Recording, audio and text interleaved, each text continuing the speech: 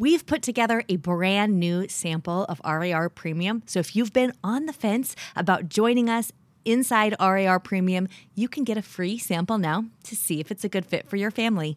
To get that free sample, go to readaloudrevival.com/sample or just text the word RAR sample, like it's all squished together in one word, RAR sample to the number 33777.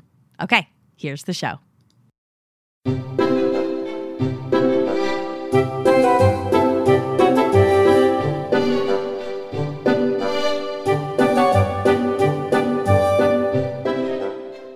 You're listening to the Read Aloud Revival podcast. This is the podcast that helps you make meaningful and lasting connections with your kids through books.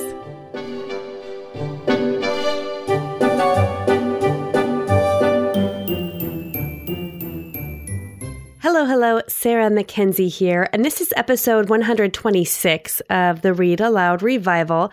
So last time on episode 125, I shared with you the first half of a masterclass from Read Aloud Revival Premium. The masterclass was creating a book club culture in your home, and I shared with you the first half of that class. The best way to help your kids fall in love with books or to protect and guard your child's love of books so it doesn't ever get schooled out of them is to create a book club culture at home. And you got to hear the first half of the masterclass. If you didn't get a chance to listen to that, you can listen to it at readaloudrevival.com/125, or just look for the episode before this one in your podcast app.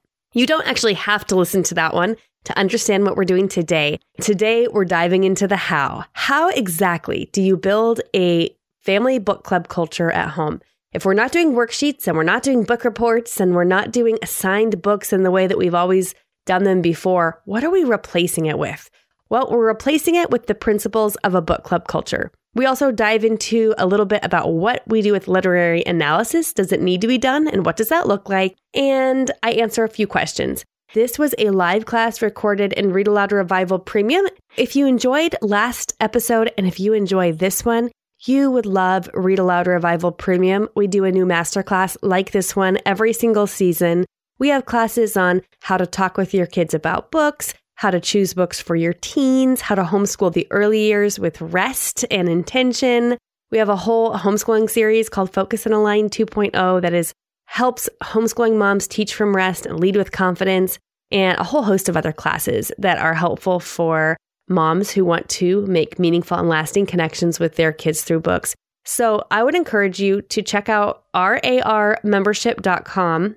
That is where you can learn more about Read Aloud Revival Premium. We only open a few times a year, but we're opening soon, May 6th through 10th, 2019. So for just 5 days, you can register to join us for the summer. And we have a pretty fantastic summer lineup. You can find out all about it at rarmembership.com. Now, before we dive into the rest of that masterclass, I'm going to answer a question from Izzy.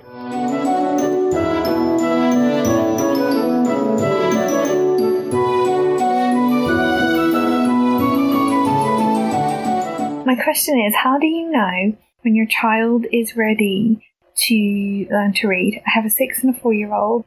How do you know they're ready? That's my question. Yeah, this is a great question, Izzy, and it's a question a lot of us have, so I'm glad you asked it. According to Marie Ripple at All About Learning Press, there are 5 big skills your child needs under their belt before they're ready to learn to read. They are print awareness, that is, understanding that the print on the page represents words that have meaning.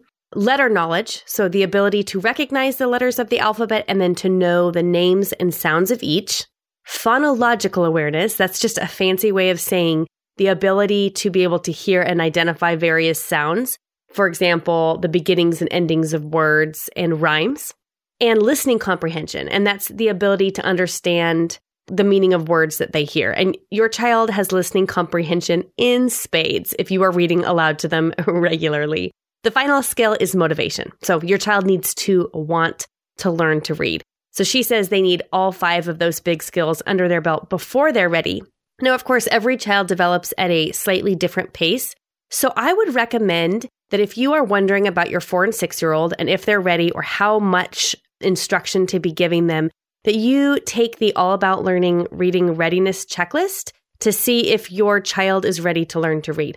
I'll put a link in it at the show notes, which show notes are at readaloudrevival.com/126. And that checklist can help you know if your kids are ready. I also want to say, when in doubt, wait. There are almost no benefits to teaching a child to read earlier than they're ready. And there are a lot of benefits to teaching a child to read when they're fully able to do so and can do it with pleasure. So in the meantime, keep reading aloud. Try teaching your child the letter names and sounds in a playful, casual way. And then if your child has all 5 of those skills well underway and is begging you to teach them to read, you can dive in. At that point, short, playful lessons are best. And I use All About Reading to teach my kids how to read. There are a lot of really wonderful programs, and really the key is just to teach it with a smile on your face, with patience, and whenever your child is ready to move on, not with any pressure of moving through a phonics program or a learn to read program at a certain pace, because God made each of our kids unique and they're all going to learn at a slightly different pace. Thanks so much for your question, Izzy. If you have a question you'd like me to answer on an upcoming episode of the show, head to readaloudrevival.com. You can scroll to the bottom of the page and look for the spot that says, "Got a question for Sarah McKenzie," and just leave your voice message there.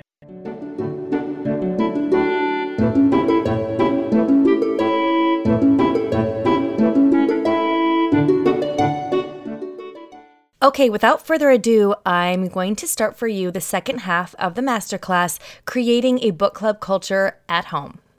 I'm going to read a couple of pages from the Read Aloud family, and then we're going to talk exactly about how we make this happen. Humor me for just a moment here. Imagine you've arrived at your book club gathering. You've spent a long day with the kids, and you're looking forward to attending this book club for the first time.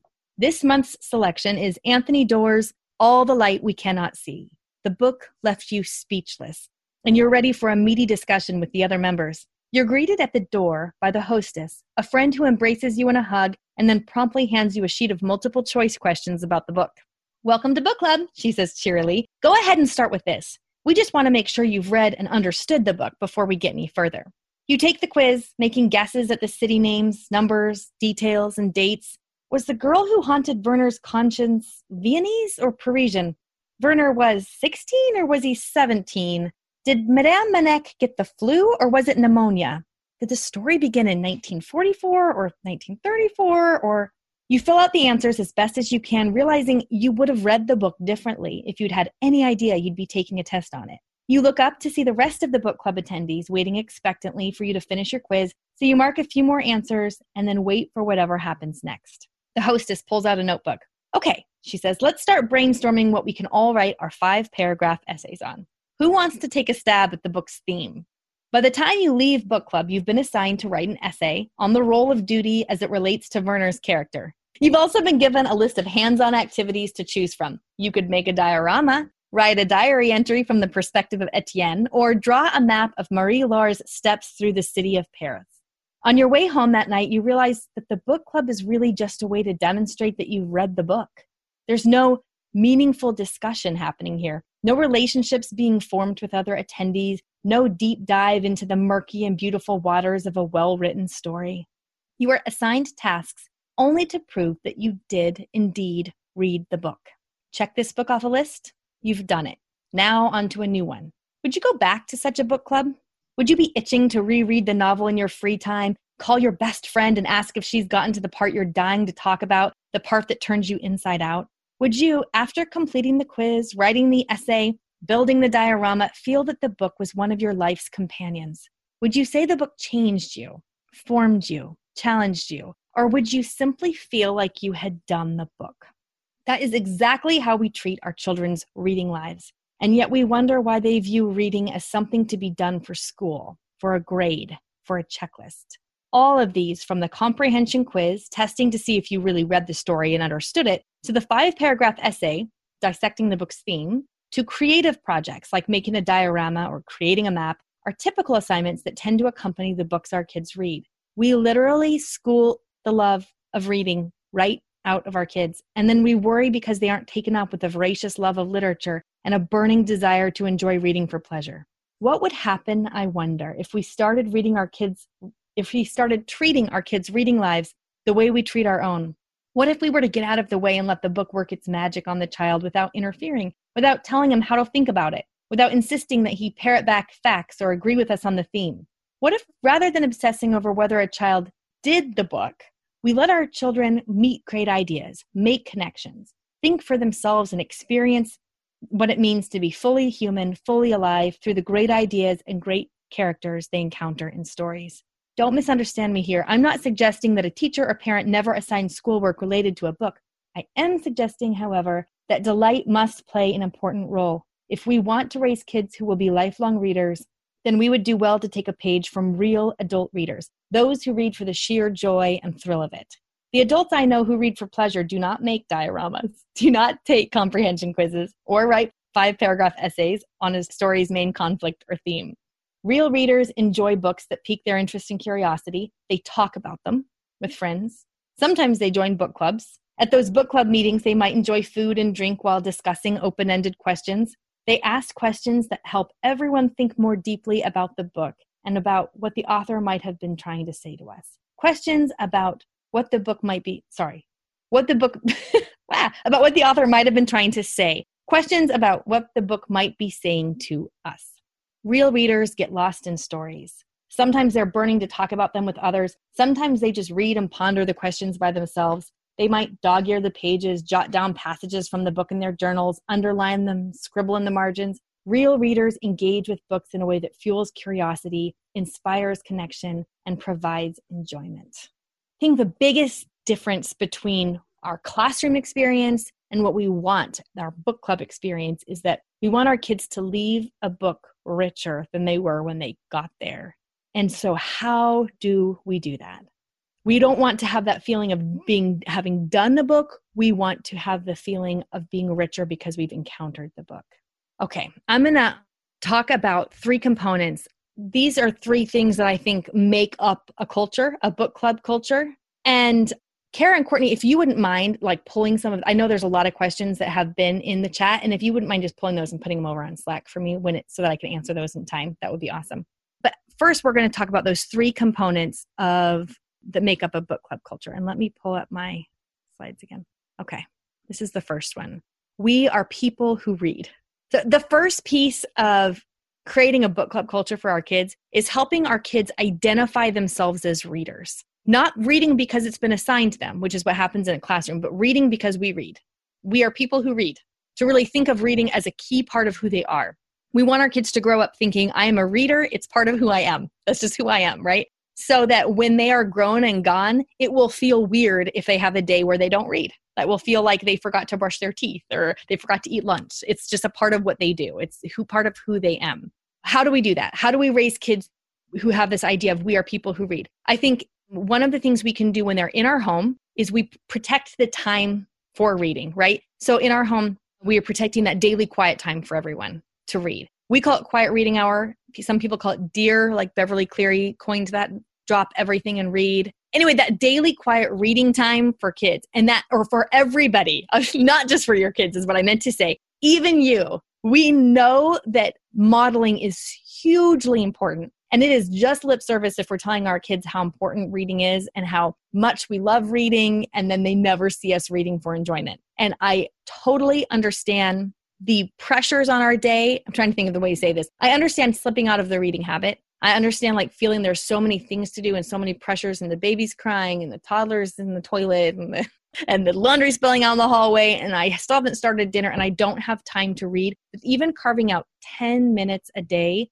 for our kids to see us not on our phone, not doing chores, but reading a book for the sheer joy of it would sear in our children's memory the thought that my mom read because she loved to. It doesn't mean that we have to read hours and hours and hours every day. But if they see us reading most days for even a sliver of time for the sheer joy of it, that will be a part of what they remember about us when they leave home, but also a part of what they think about their reading life now when they're home. So how does this happen? How do you do this with really small kids and with kids who aren't reading? And I just think Laura just put that in the chat. How does that quiet reading work with pre-readers? Okay, so I'm going to give you some ideas. When my 3 smallest kids were under 2, so they're 6 and 5 now. The twins are 5. But at one point, they were twin 1-year-olds and a 2-year-old. You just wrap your mind around that for a minute. And I remember when the twins were about 2, so Clara was 3, they gave up naps, which was so sad. But what I did, instead of having our quiet reading time during nap time, which, by the way, if you have small people in your home and you are tired because you have babies and toddlers and it's nap time and you read for 5 minutes and fall asleep, that is awesome. You are still showing your children that you read for delight, even if you fall asleep every day. You still chose to read before you fell asleep. But once my toddlers had given up naps, I ended up putting a quilt. What I would do is put a quilt on the floor for each kid, like a small blanket on the floor for each kid, and a couple small toys on them. And I would set my timer for 10 or maybe 15 minutes. And I would say, you have to play on that blanket while mommy lays right next to you. And I'd lay on the couch and read. I don't actually think I ever read like 10 minutes, because you can imagine with 3 little kids, how often one of them came off or one of them hit the other, or when there was noise. That wasn't the most important thing. Most important thing was that my older kids, and even those young ones, saw me saying, it's just so important for mommy to sit here and read my book every day. And that sheer commitment to reading, I think, says a lot to our children. It didn't always work. There was a lot of days it didn't work great. When it worked, I felt like the world's smartest mom. I'm like, I read for 15 minutes today. That was amazing. And then I was a much happier mom afterwards. I think the key here is to carve out the space and then don't worry too much about the logistics. So carve out the time is what I mean, not really space, but time. So every day after lunch for half an hour, it's quiet reading time in our house. All of the pre-readers, you're going to sit and look at books. Stock up on books that have lots of pictures that take 100 years to look at. Where's Waldo?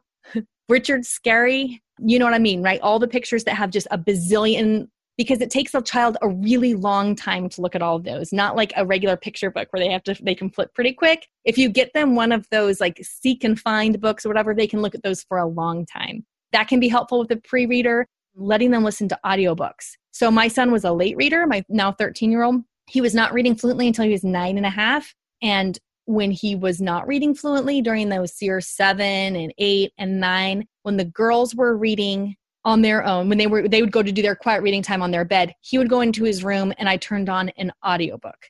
He listened to the entire Redwall series that way. So audiobooks count just as much as any other kind of reading.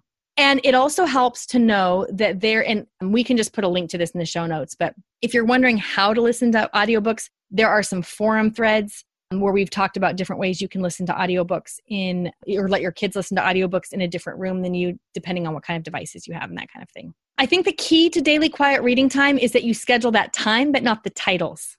So this isn't the time where I say, this isn't even where I have my kids read their assigned schoolwork. It's just quiet reading time. They can read whatever they want. Sometimes my kids just read Garfield books. The key here is remembering delight, right? Remembering prioritizing delight. The key is to schedule the time for reading and to save that space around it and not worry too much about the exact titles that your kids are reading. The delight piece, I think, comes into play hugely here, because when they know that they have a dedicated time to read, they're free to really enjoy that reading a lot more. Okay, Sarah Bledsoe asked, where do your kids do their silent reading time? So it kind of has depended on the different ages of kids. Like over the years, we've done it differently. Sometimes they'll do it in there. Right now, the older kids all go to their beds and they read on their beds. Sometimes if it's really nice out, they'll find different nooks and crannies around the yard and read.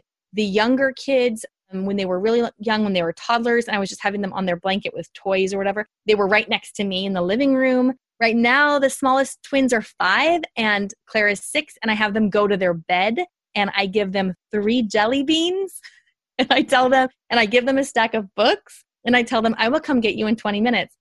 And it's usually 30. And then I put them in their room with their 3 jelly beans, and they're not allowed to get off their bed until they're done reading. And, my twins sometimes are like hanging from the ceiling. So it's not like, oh, they listen just perfectly well or anything like that. The point is that they know there's reading time every day, and they know mommy's reading every day during that time, and that it's guarded. Does that make sense? Okay. Yeah, I mean, if you want to sear reading time with delight in your children's mind, just give them like a little treat while they're reading every day.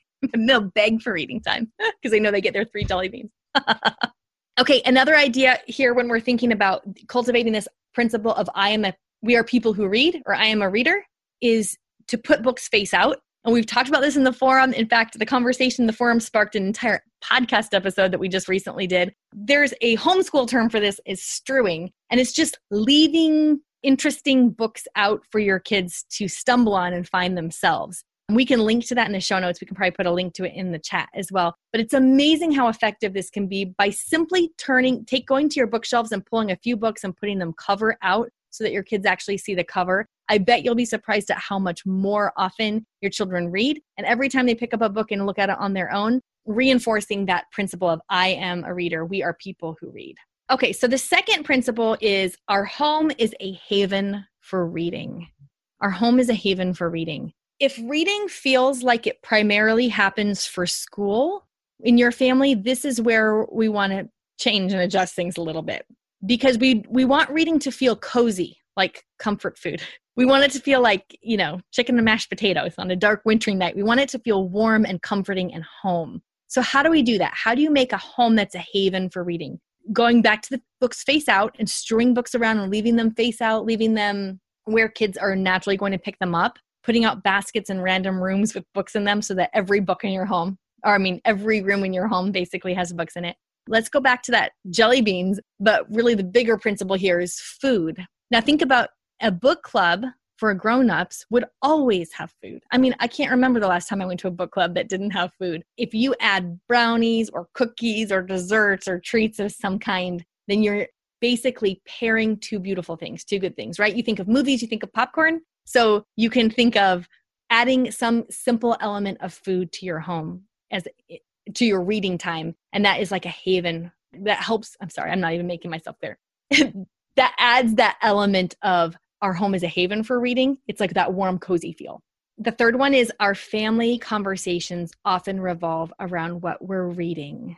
Our family conversations often revolve around what we're reading. If your family gets in the habit of talking about books, it won't seem strange or out of the ordinary when you start asking your kids open-ended questions about books. For example, my son read My Side of the Mountain. I told this story in Read Loud Family. My son read My Side of the Mountain, and I started chatting with him about that book on our way to soccer practice. It was like a 12-minute drive, so there was not that much time. But I asked him about, what the most courageous thing Sam Gribley did in My Side of the Mountain. The only reason he didn't look at me like I had a third head, because I have two, a second head.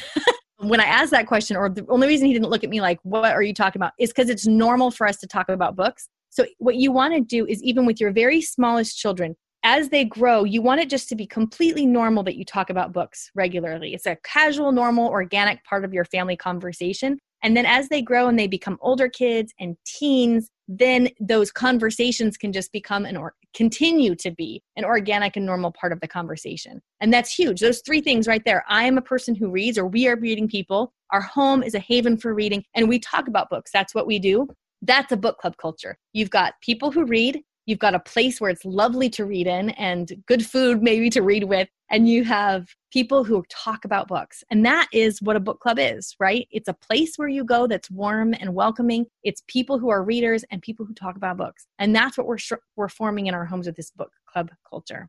If you want to get better at those conversations with your kids, or you're not sure where to start with having conversations with your kids or asking open-ended questions, there's a masterclass for that. It's in membership already. So if you go to membership and you look at our master classes, it's called How to Talk to Your Kids About Books, even if you haven't read them yourself. And you'll get the nitty-gritty on this. You'll get the questions you can use to talk about books. We go through example. We use Anne of Green Gables and go through examples of how to talk about books. We talk about organic conversations versus intentional conversations. So if you haven't watched that masterclass yet, that's a great one to watch next if you really want to get this book club culture thing well in hand. The key I want to point out today is that in that class, I talk about organic conversations and intentional conversations. Intentional conversations being like those hamburger dates I was talking about with my son, right? We're going to go talk about a book together as a date. It's going to be a thing. Organic conversations being on the way to soccer practice, while you're washing dishes, while you're folding laundry, while you're brushing hair, whatever.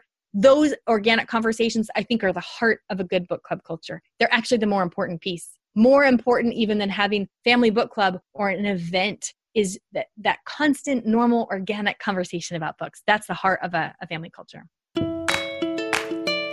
A lot of voices might tell you that you need to learn how to get better at homeschooling, but I know something about you. You don't actually need to homeschool better. You need to homeschool happier, to have more fun, to smile more, laugh more. You want a twinkle in your eye, and you want your kids to know deep in their bones that you love homeschooling them. That twinkle is worth pursuing too, because the key to a successful homeschool is a peaceful, happy mother. And that's what we're committed to helping you become at RAR Premium. RAR Premium is a unique program that offers mentoring for you, the homeschool mom, and we offer Open and Go Family Book Club. This is a family book club you can use with all ages from 4 to 17, and it will explore language arts, reading, and we often dip into writing, science, history, all across the curriculum as we uncover so many good and meaningful ideas. The best news is we do all the prep work for you. If you'd like to get a free sample of RAR Premium so you can see if it's a good fit for your family, head to readaloudrevival.com/sample, or you can just text RAR sample, one word, to the number 33777 and we'll send it your way. Now back to the show.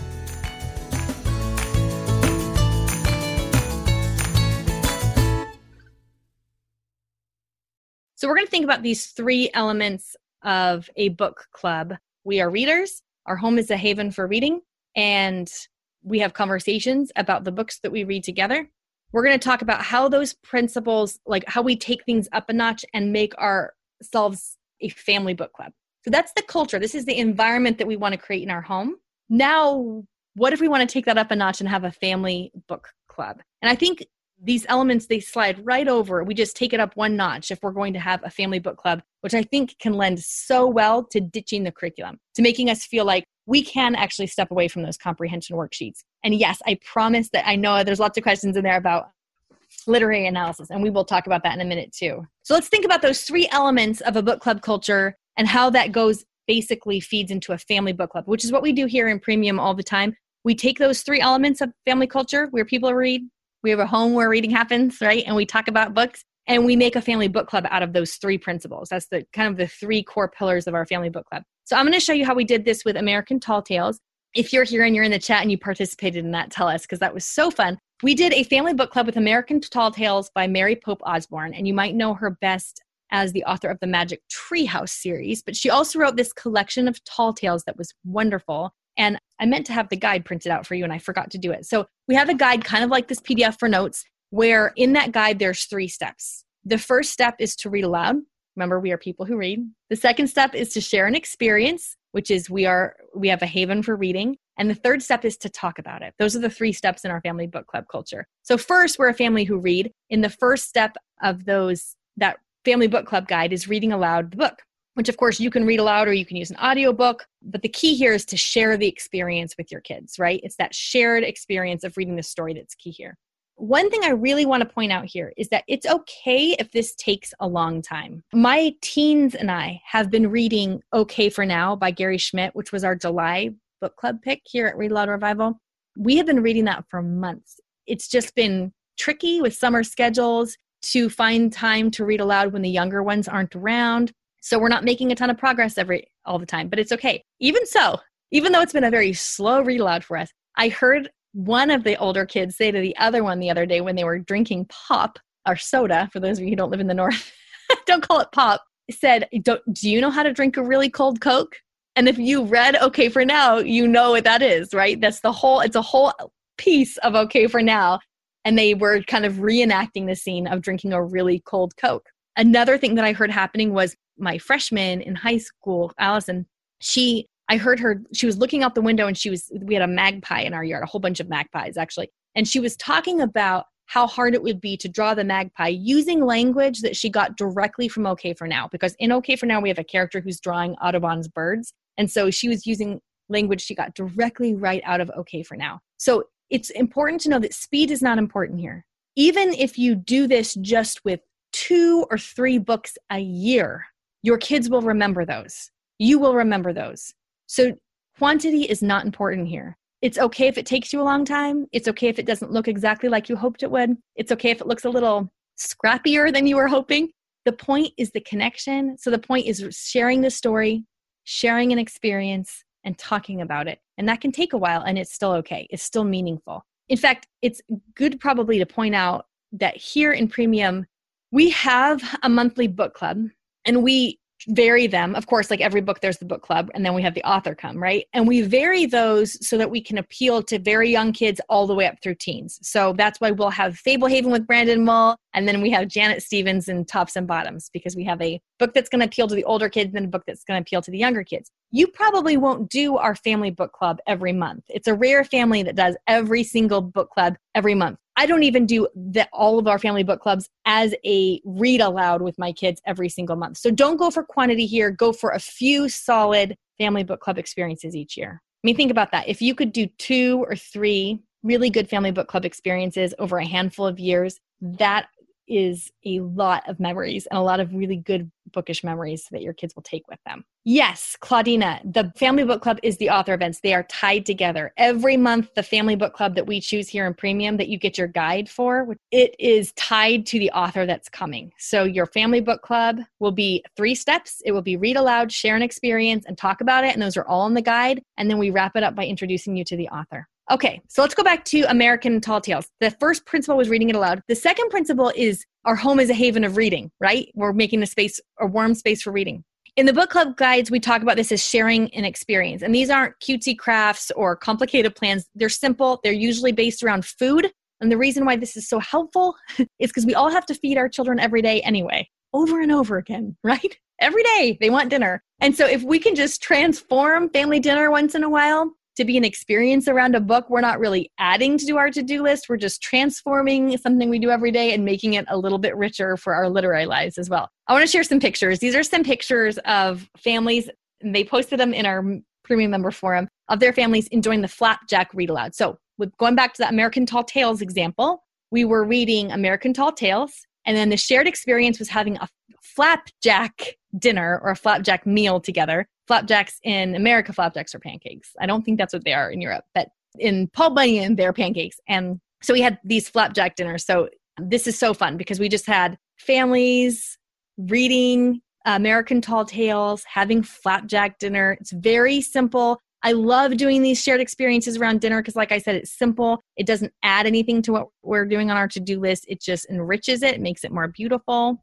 I love this picture because here's Dad reading. One of the families I met in Ontario, California, when I went to the homeschool conference there, said they love the shared experiences with Family Book Club because Dad gets to be involved. And a lot of times in our homeschooling or whatever we're doing with our kids during the day, Dad's not really included. This is a way to include Dad, right? Here's another one. We read Locomotive by Brian Floca, which is a Caldecott award-winning picture book, just beautiful about the steam train development in Canada. Just gorgeous illustrations. And we made railway dinners. And so in the forum, we were swapping recipes, and we all made a dinner that was like a railway dinner to share this experience. And they were having, I don't know what they're having in this picture, but we had some people making antelope, all kinds of fun things. Visiting their local trains. You can see over on this side, they were watching the author access event with the illustrator where he actually showed us drawing a train. It's super cool. And we've also done this with Owl Moon, which is what you can see here. Same thing. We did a shared experience, and our shared experience wasn't a meal this time. It was an owl walk because we read this in December or January. I can't remember now. And we went on an owl walk on the night of the full moon and then came back to our homes. So everybody's doing this at their own home and came home and read the story by candlelight with hot chocolate. This is what I mean. This is how simple it can be. Going on a walk, having some hot chocolate, reading the story. And this is going to stay in your child's memory far more than making a diorama or answering some comprehension questions on any of these books or stories, right? And remember that the goal of that shared experience is to enjoy your children and to enjoy the story. And so by focusing on the enjoyment of your children in the story, you take the pressure off of feeling like your children have to have all the right answers about the book or know exactly what the author meant about this or that thing. It's sharing an enjoyable experience together that they will remember and carry with them. The third principle of that book club culture we talked about was our family conversation often revolves around what we're reading. If you look back in a family book club guide, that's the third thing, is talk about it. And actually in the guide, we'll give you examples of usually 5 to 10 specific examples of open-ended questions you can use to talk with your kids about the book we're reading that month. Basically, the idea is you want to use open-ended questions, and I go into this more in that masterclass about why those open-ended questions are so important, to invite your child into conversation and not feel like they're being quizzed. That's super, super important. Because those open-ended questions are so powerful. I was looking for a better word, but they're so effective. Maybe that's the word I'm looking for.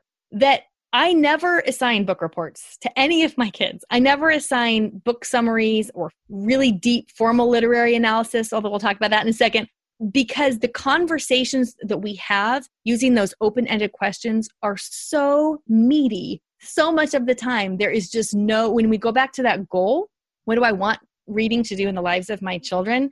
The open-ended questions will oftentimes show me that our goals are being beyond met, right? They're expanding my child's horizons. They're helping them see their place in the world. They're reading widely. They're seeing beautiful language. And then they're making all these deep connections about what's happening in this story. Because open-ended questions invite our children into a conversation in a way that a quiz or a comprehension question doesn't. I'm going to answer questions in just a second. But before I do, I want to talk about what this can look like for kids in traditional literature classes. So if you are not a homeschooling parent, or maybe you homeschool, but your kids are doing literature as a part of a class at a co-op, which one of my kids is. And so you can't really control or have complete control anyway over their reading life as children. That's okay. You're not going to actually have complete control or authority over your child's reading life after they leave your home. Anyway, so this is the good news. Even if you're not in charge of your child's literary education, you are in charge of how books are encountered at home. You're in charge of how the approach you take with books at home. So what I think we need to do at home is we need to focus primarily on delight. I've already said that a bazillion times, right? But if your kids go to school or go to a literature class, I would focus out of those 3 principles, I would focus most heavily on number 2. Our home is a haven for reading. Strew good books, put lots of books face out, add food. When you do a quiet reading time on the weekends, put mugs of hot chocolate out in the winter and cups of lemonade out in the summer. Read aloud, use audiobooks. Let your kids see you interacting with books for the sheer delight of it. Make your home a haven for reading, so it's a place where everyone wants to encounter books. And that will go so far to counterbalancing any negative impact that a traditional literature class might have on your child's reading life. And then you don't need to worry about it, because what our kids will take with, even if there's just 1 or 2 books a year that you're able to do a family book club with, but that you have a quiet reading time on the weekends for half an hour and everybody gets a treat. It's like they look forward to Sunday afternoons after church because mom puts out a pan of brownies or treats and we all get to go read. That will stay with them and that will help them see themselves as readers. And then also when you're reading at home, I would focus on reading things that are just fun. So if your child is reading assigned books at school, I wouldn't worry too much about the literary caliber of what you're reading at home with them. Books like I'm Just No Good at Rhyming, which is a really fun poetry book. Books that you remember from your childhood as being really fun, delightful. Don't worry so much about it being like highbrow. Just have fun together and remember connection and delight. Because those 2 things are going to make your child a reader beyond when they leave your home. Connection and delight are going to keep your child reading when they're not living at home, not whether or not your child was assigned books in school. That makes sense. Let's talk about literary analysis, because I see a lot of you asking about literary analysis. Here's what I think we need to remember about literary analysis. It's a tool. The primary focus always needs to be connection. Always, always, always. Reading is all about connection. It's about us connecting with the ideas we encounter in what we read. It's about connecting with our children. It's about our kids connecting with each other, sibling to sibling. If they're in school, it would be classmate to classmate. It's about connection with ideas that the author put on paper and then among us and how we live. That is what reading is for. Reading is to connect us. So if we remember that the primary focus is reading or is connection and needs to be connection with each other and with the ideas, then we can see literary analysis as a tool that helps that. So literary analysis can be helpful insofar as it helps your child make better connections with their books and with each other. That's the extent of the benefits of literary analysis. Practically speaking, I will probably teach each of my high schoolers very briefly the basics of what we commonly think of as literary analysis. You know, the plot, setting, character, and the theme of the story. But it doesn't take very long for a child who reads, who loves to read, who's read to constantly, and who lives in a book club culture. Those things are very quick to learn. They are not the heart. We don't read for the purpose of analyzing it. You analyze for the purpose of reading well. So I think sometimes when we talk about literary analysis, we get it upside down and we think that our high schoolers should be reading in order to analyze, when really analyzing should be helping our child read and love more. because the whole purpose of reading, the whole purpose of everything is for our kids to love God and love each other better. So if you can use literary analysis in a way that strengthens connection in your home, then that's great, but it doesn't need to be used all the time. You don't need to do it all 4 years in high school. It does not take a child who's in a reading home very long to pick up on the nuances of literary analysis. And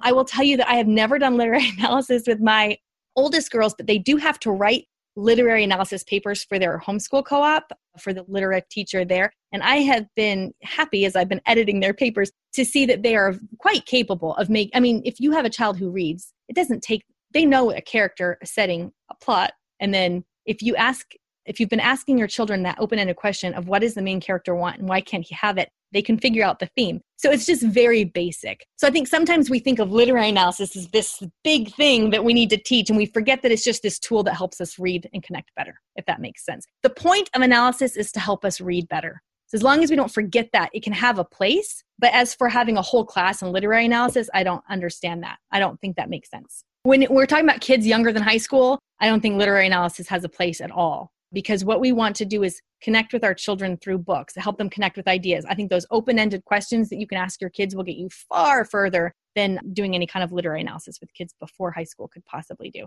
I think the focus needs to be on teaching our kids to ask questions while they read, right? Because we want our kids to be discerning readers. We know that they're going to be reading things that we're not handing them. So we want them to learn to ask questions when they read books, so that they always ask questions when they read books. That's way more powerful than literary analysis, I think.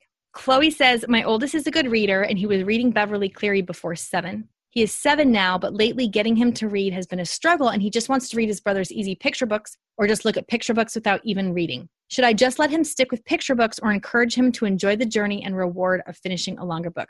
I would let him stick with picture books, and I would turn on longer books on audio. He will read them. There will come a time, I promise, when he will not largely want to read easy or picture books. But reading, when they first get that skill of reading, it's kind of like hiking up this huge mountain, and you get up there and it's like someone saying, okay, hike up another. You just did it, right? You just kind of want to sit there and be like, hold on, that was really hard. I got to spend a lot of energy on that.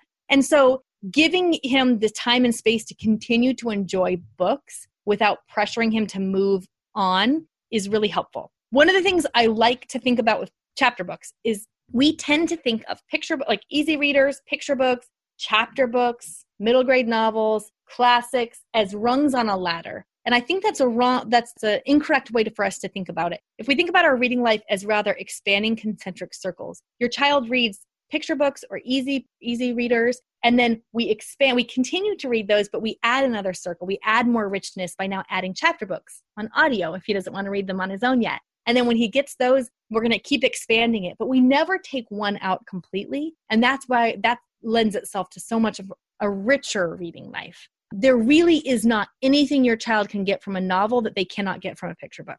There's nothing they can get from a novel that they can't get from a picture book. So if he wants to read picture books and easy books, I would just let him, and then I would read aloud tons of picture books to him and turn on some audiobooks if he's up to listening to them. And if he's not, I would wait, because I bet he will be in very, very soon.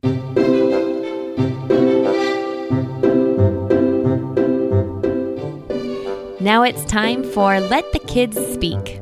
This is my favorite part of the podcast, where kids tell us about their favorite stories that have been read aloud to them.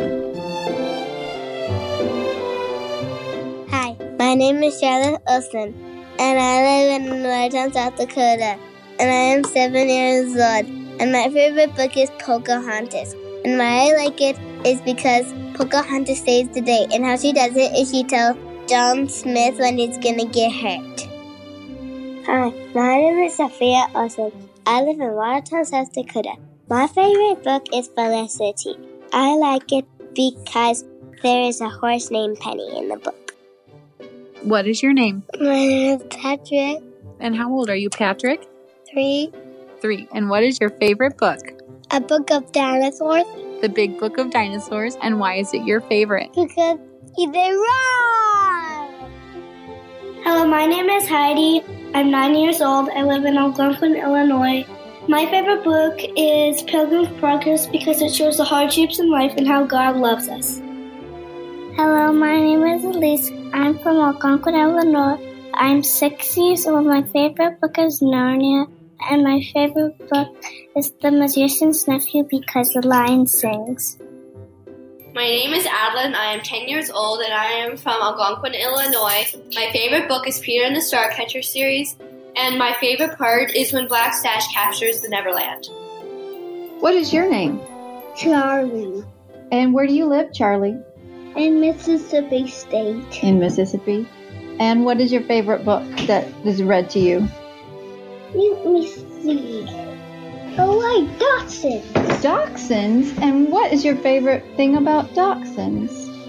I'm doing their baldy face. Their baldy faces? And playing with them outside. Oh, okay. And bye. Bye. Hello, my name is August James Myers. I live in Mississippi Gulfport, and my favorite book is Winnie the Pooh. One of my favorite parts is in which Tigger comes to the forest and has breakfast. My name is Baron, and I'm 8 years old, and my favorite book is 5-Minute Spooky Stories. My favorite part is when RC pops out of the bed. Where do you live, Baron? Gulfport. What is your name? Alex. Alex? And how old are you, Alex? Since my birthday, this time is I'm 12. I'm 12. You're 12. And what is your favorite book that Mommy's read to you? Pooh Bear. Pooh Bear? You like Winnie the Pooh?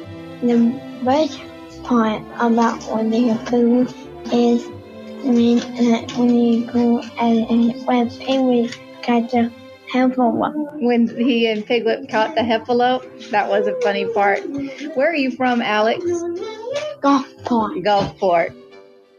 My name is Bronwyn Lennox Myers, and my favorite book is Clarice Bean, and my favorite part is when Clarice Bean and her friend save the day by finding the lost trophy, and before they found it, all the teachers and the principal thought that it was the mischievous boy who always causes mischief, and they thought he was the one who did it.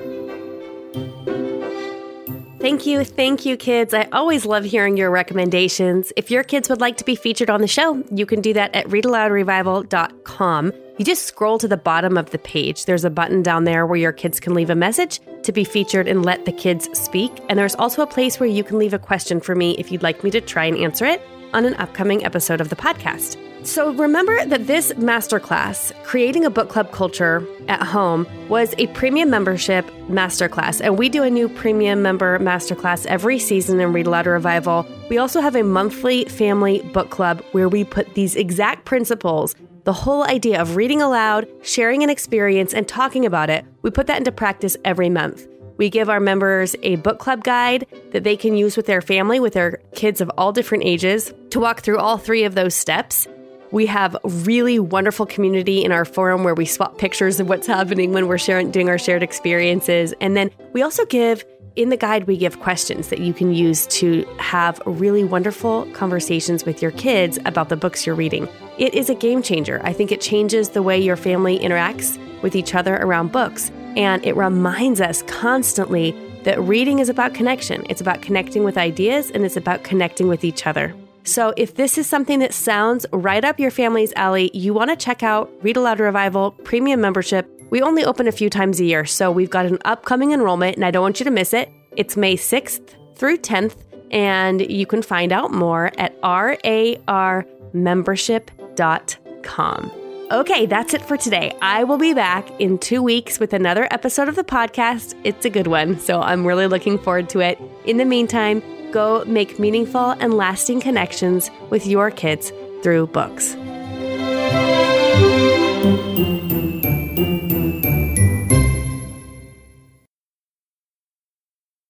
Are you still here?